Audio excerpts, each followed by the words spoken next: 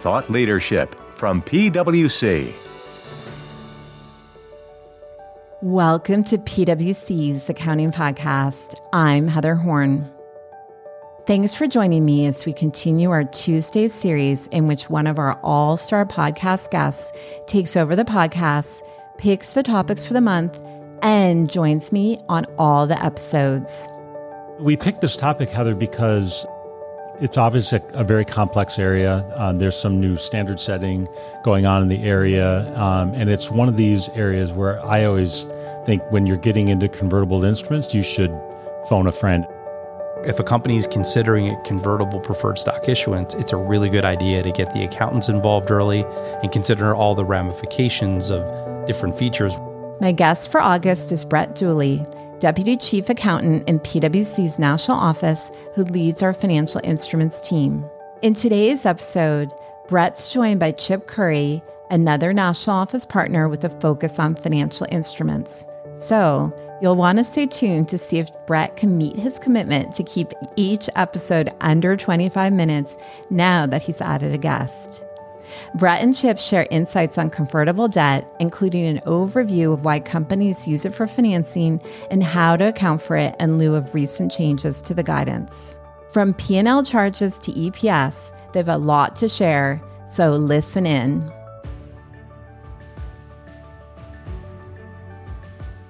Brett, welcome back to your month of episodes where we've promised to share our insights in 25 minutes or less for each episode.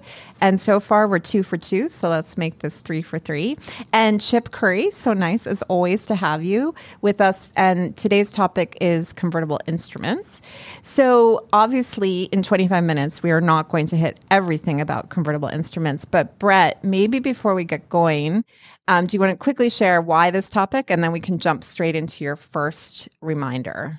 Yeah, I think we picked this topic, Heather, because it's obviously a very complex area. There's some new standard setting going on in the area, and it's one of these areas where I always think when you're getting into convertible instruments, you should phone a friend and get other people involved. And so while we're, like you said, we're not going to deep dive into these topics, hopefully as we go through, we'll give some people dealing with these instruments maybe a little reminder, or maybe a reminder of a place where they need to ask more questions. Okay, perfect. And do you think that might be the number one objective here, is just telling people what they need to dig into deeper? But with that, Brett, what's our first reminder? Yeah, I think our first reminder is just general, and it's where financing decisions are obviously complex. With convertible instruments, it's usually all about the value of that embedded equity option. So, when companies are thinking about how to finance themselves, there's a lot of different factors that come into play.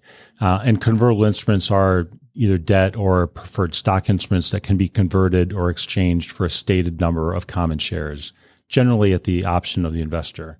So you can think of a convertible debt instrument, for example, as a combination of a debt instrument and a written option on the company's own stock. And because of this value of the option that's going along with the debt, companies will often pay less interest or lower dividends on preferred shares than they would have if they had issued a plain vanilla instrument.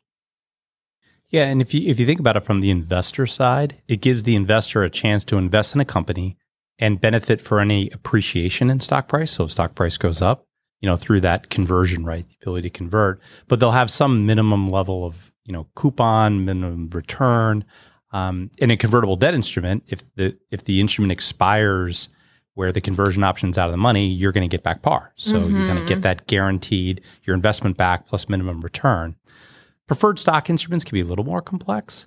But they usually have some sort of redemption features that allow the investor to get out at like liquidation preference based upon some contingent event occurring. So they're similarly designed to provide investors the ability to participate in upside, but also have some sort of downside protection. So it's almost, because Brett said it also for the companies, they're getting a lower interest rate. So from that point of view, it's kind of win-win. The investors are getting some sort of guarantee and upside. And then for the company, they're also getting maybe that they're paying less. But that said, then Do we see certain types of companies issuing these, or is it kind of across the board? Just depends on your own sort of financing strategy, or what are we seeing? Yeah, we do see a range. Convertible debt is issued by both public and private companies.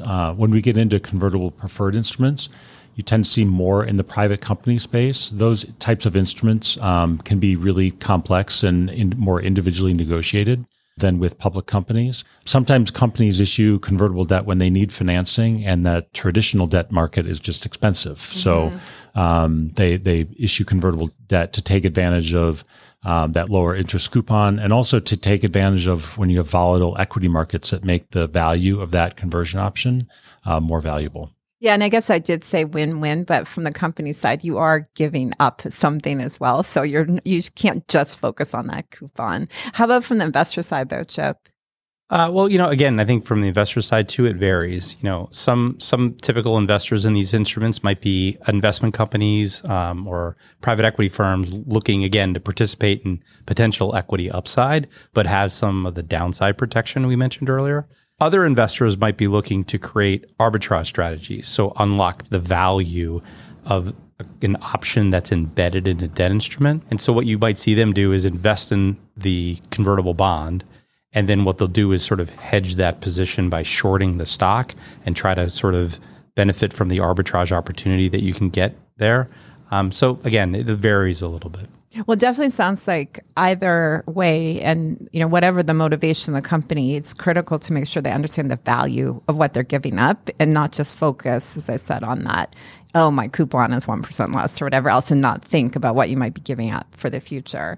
So then all of that said, then if we start thinking about accounting, then this guidance has changed, right? So what would we say about that? Yeah, so that's our number 2 point. Absolutely right, Heather. The guidance has changed. So the new guidance that came out that we're referring to was in ASU 2020-06, so it was issued a couple of years ago. One of the principal goals of that guidance was to simplify the accounting for convertible debt and reduce the number of accounting models down to basically 3 accounting models, which is convertible debt that we account for as a single unit of account, convertible debt where we bifurcate or separately account for the conversion option as a result of applying the derivatives guidance, and convertible debt that's issued at a substantial premium. Now, while we simplified it, that doesn't mean it's simple. It just means it's less complex than it used to be. Yeah, and already from your description, it does not sound like it's not complex. It's not. And now that this guidance has been in practice for a little bit, we're now starting to see some of these instruments actually settle via conversion. And one thing I think it's important to note that in changing the accounting model for convertible debt, the accounting for the conversion of the instruments has also changed. So under the new guidance, assuming you haven't bifurcated that conversion option because of the derivative guidance, if convertible debt is converted pursuant to its original terms, you're going to follow conversion accounting. Now, in the past, convertible instruments that had a cash settlement alternative that an issuer can elect upon conversion, those were generally accounted for under the extinguishment model. So it had the potential to create P&L upon settlement based on the fair value of that liability component. Now, under the new guidance, the conversion of these instruments follow what we call conversion accounting, where the settlement of the transactions generally doesn't create P&L. It just impacts the equity section of the balance sheet. And that was a really big change. So as an example, let's say you're a company and you issued a convertible debt agreement that in the industry is frequently referred to as Instrument X. I know you still never gave me a satisfactory explanation of that, Chip, from past podcasts, but I'll let you move on. So, yeah, I'm an accountant. I don't come up with the marketing names for these instruments. So I don't know they where. needed something better than that. Yeah. So what is an Instrument X? As a reminder to folks, that's one where the company, the issuer, can elect how they want to settle the instrument. So settle it all in shares, all in cash, or in kind of a combination of the two. So under the new guidance, upon conversion, even if the company elects to cash settle the entire instrument, we're going to follow conversion accounting. So that means the amount of cash that we pay in excess of the carrying amount of the instrument, to Brett's point, we're going to put that as a reduction of equity. All right. So I know, as you said, that's a big change. And I also know that as I think Brett alluded to, people are struggling with this. And so one of the things I know that's being talked about right now is induced conversion. That's something that EITF is talking about. But what are we exactly talking about there? Yeah, so this is our third topic for the day. And my message here is that these are complicated and you shouldn't go these alone. The guidance talks about situations where a company will make an offer to an investor to incent them to convert the debt or to settle it early. In the accounting, a question that comes up is whether that should be accounted for as an extinguishment or whether it should be accounted for as an induced conversion. And there's a big difference in the accounting. Extinguishment accounting is not conversion accounting. So P&L is recorded for the difference between the fair value of consideration paid to the investor, including shares issued, and the carrying amount of the debt. Whereas in induced conversion accounting involves recording P&L only for the amount related to the inducement. So think of the fair value of the consideration paid in excess of what the terms of the original convertible debt provided. Yeah, and I think what the fundamental issue here is, so induced conversion guidance has been around for a while now, and it wasn't written with some of the modern convertible debt agreements in mind. It was, the ones like I talked about earlier that give the issuer flexibility how to settle it. It was really written with the idea that if you're going to convert, the only thing you do is issue shares. So now that we change the accounting for conversions, the FASB is now looking at, well, if we change the accounting for conversions, we probably got to rethink what's considered an induced conversion and how that accounting model works. So until the FASB completes that project, the application of this guidance can be, complex because we're trying to sometimes fit a little bit of a round peg into a square hole, deal with an instrument guidance never contemplated and applying that guidance. So I think Brett's right. I would definitely encourage companies to speak with their accountants and their auditors about any plans that they may have to try to induce people to convert instruments early and carefully work through, the potential accounting of all the different alternatives that they're considering. Yeah, because it sounds like there could be a large difference in the outcome depending on, which of these models you're under. So you don't want to be caught unaware by that. So let's go on then, because another favorite that I remember from past podcasts are down rounds and convertible preferred securities. And so let's start with what those are. In particular, I think the down rounds, we always need to remind people. And then let's talk about what to keep in mind. Pretty soon here, we're going to have you lead the discussion about down rounds. Not yet. I'm definitely not ready. Some topics but this one, I don't know. It does not resonate with me. So my reminder with down rounds is to keep permanent equity and mezzanine equity separate. And that'll make sense as we go through this. But think of down rounds, they're just provisions that are found in convertible instruments as well as warrants. And they're price protection provisions. So it requires a reduction in the instrument strike price as a result of an at-market issuance of shares below the instrument's original strike price, or as a result of the issuance of another equity-linked instrument at a lower strike price. So it's a way to give the investor protection if other instruments are issued at lower prices. There's an exception in the guidance where if a feature meets the definition of a down round, it does not cause the instrument to not be considered indexed to the company's own stock. So it Could you use more negatives in that sentence? It may still be considered indexed to your own stock, but as we've gone through, it's complicated, so I don't want to lead people with too much confidence, but it could still be indexed to your own stock. And that's important if you want to avoid mark-to-market accounting. So down round, the name is just because it's moving down, but where's the round come from? That's the part I never quite understood. But I'm going to go with it's moving down when it's around other types of transactions. That is a good response. All right, Chip, we can keep I don't know if it's true, but it's a still response. A good response. Maybe now I'll actually remember what it is. So what else should we be thinking about here? Okay, so where the guidance is clear, and again, this is part of the new guidance, is when the down round actually gets triggered, when it happens and then it resets down.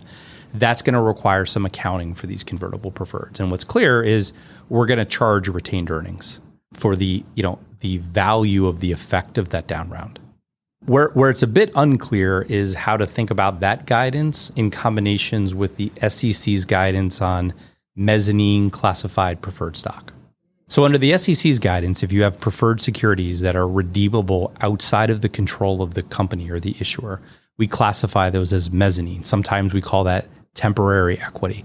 So it sort of sits between liabilities and stockholders' equity.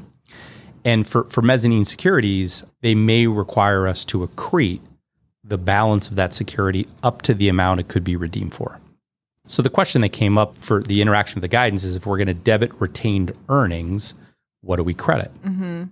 So we understand that the SEC staff have stated that if you're going to recognize a down round feature on mezzanine classified preferred stock, the debit goes to retained earnings and the credit should go to additional paid-in capital within permanent equity. It doesn't go to the carrying value of the preferred security. And they would actually object if you wanted to record that down round as an adjustment to the amount reported in mezzanine. So since we've done that, we debit retained earnings, credit additional paid-in capital. Any subsequent accretion or accounting that we do for the preferred security is going to be unaffected by the recording of the down round because we didn't adjust the balance of the down round. We put it into APIC.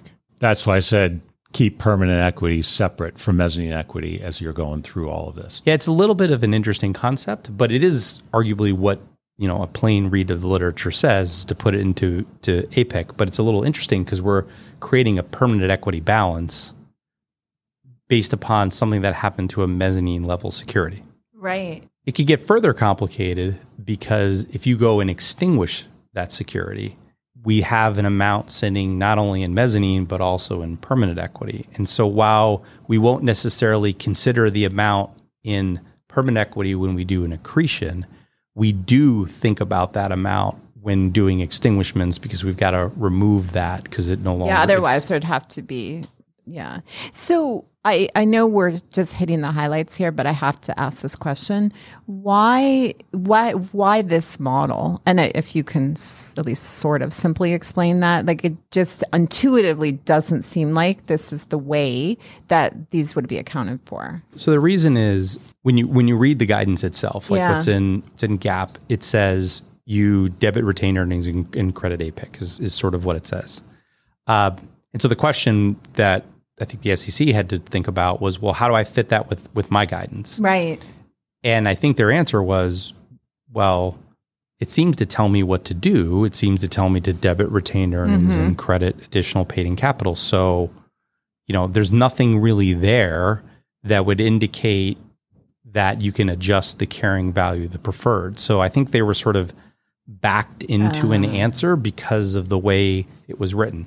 Now, admittedly, when it was written, it wasn't written thinking about mezzanine classified securities because that's an SEC concept, not a, kind of FASB concept, if you will. So that's why I think the literature was written to talk about the credit goes to APIC, and that when we realized, well, hold, not all equity instruments are reported in permanent equity, that's what created this sort of... Yeah, because on the surface, it's like, well, there's an impact, but it was just net in the same, financial statement line item, basically all in equity. But to your point, if you have this other classification of securities, would we, again, this is asking you to speculate, but would we think at some point this could be looked at further? Or we think like this is it, and this is just how you do this accounting. I mean, it's certainly possible. I mean, this isn't the only aspect where the new guidance doesn't line up perfectly with the SEC's guidance on mezzanine. So it's certainly possible that if this is a recurring problem, with the guidance, and that the SEC might look at amending their guidance or thinking about changing that guidance, or similarly have the FASB kind of think about doing something. But the guidance is all relatively new. The reason we wanted to add it as a reminder today goes back to what Brett said earlier. We're actually now starting to see these things happen, like down rounds or conversions or things happen now under this new guidance because it's been out for a while. And so now we're starting to see this. Right. Well, I haven't stuck to my own mandate to keep this tight, so we can move on from this, but definitely interesting topic. And, one I think we'll have to continue talking about. But with that said, then, sticking with convertible preferreds, we mentioned earlier a favorite topic of everyone, which is bifurcation under the derivatives guidance. And at least I think for the three of us, it actually is probably a favorite topic. So what else would we like to share about that? Yeah, our final reminder for today is that the analysis of the conversion features and whether they should be bifurcated from preferred instruments can be very judgmental. So remember, under the derivatives guidance, it tells us that if you have an embedded derivative in a host instrument, so a conversion option that's embedded in a debt or a preferred stock instrument, if the conversion option meets the definition of a derivative and does not qualify for the own equity scope exception and is not clearly and closely related to the host instrument, then it must be separately accounted for. So there's a lot of complicated guidance associated with each of those steps. And I know we've covered some of those in prior podcasts, but here I want to talk about that last piece and talking about that host instrument and how to determine the economic nature of the host instrument for preferred securities. Because if the host instrument itself is considered an equity host, then the embedded conversion option would be considered clearly and closely related, and as a result would not be bifurcated. But if the economic nature of the host instrument is a debt instrument, then that embedded conversion option may not be clearly and closely related and therefore would be bifurcated. So determining the nature of that host instrument is an important part of the analysis. And that analysis can be very judgmental. So we need to think about whether that preferred security is more debt-like or more equity-like. And the first thing to know in making this determination is that we think about the entire preferred instrument and all of its features. So that sounds a little circular because I'm trying to determine whether that equity conversion option is clearly and closely related to a convertible preferred. And the fact that this instrument is convertible in the first place is an indicator that the instrument is an equity host. Yeah. So I practically need to draw a diagram, but it clearly sounds circular. Yeah. But that is very clear that that's what the guidance says. Yeah, the guidance is crystal clear. That was clarified a number of years ago. So where a lot of the judgment comes in on these convertible preferred instruments is how to weigh the impact of the conversion option, like that Brett said, is clearly equity-like, with other redemptions or other provisions that are very typical in convertible preferred stock arrangements that, like we said earlier, are designed to provide the investor with downside protection and a minimum fixed return, because that's debt-like, not equity-like. So what are the things that people think about? You think about how in the money or out of the money is the conversion option at inception. You should consider what are the expectations and motivations of the investors. Does the instrument provide a high minimum level of return, or instead is the expected exit strategy through conversion? And this analysis requires us accountants to really get into the economics of these instruments, understand the business motivations on why certain provisions are included in the instruments. So again, if a company is considering a convertible preferred stock issuance, it's a really good idea to get the accountants involved early and consider all the ramifications of different features while the instrument is being structured and negotiated with investors. All right. That might summarize our whole podcast there, Chip, that last sentence. And definitely, I think if nothing else, if our listeners have taken nothing else away from this, it's definitely a complex area and one where, judgments are going to have impact on financial reporting. So phoning a friend never hurts. I'll also put in a pitch that next week we're going to talk a little bit more about convertible instruments and impact on EPS. So definitely, if you're dealing with these instruments, you don't want to miss that. But before we wrap up, Brett, if people are listening and so intrigued they have to run to the books, where should they go? I would run, not walk, to chapter 6 of our financing guide for a broad discussion. And then there's a chapter in our derivative guide, chapter 3, that deals with derivative scope exceptions, and including those that we were talking about today. All right. Well, excellent, gentlemen. It's always so nice to see you. And thanks so much for joining me today. Thanks. That's our show for today. Tune in next week for more fresh episodes. So that you never miss any of our audio content, follow the PwC Accounting Podcast wherever you listen to your podcasts. And to stay up to date on all our latest accounting and reporting news, sign up for our newsletter at viewpoint.pwc.com. From Thought Leadership at PwC, I'm Heather Horn. Thanks for tuning in.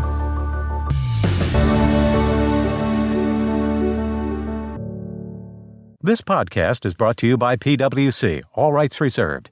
PwC refers to the U.S. member firm or one of its subsidiaries or affiliates, and they sometimes refer to the PwC network.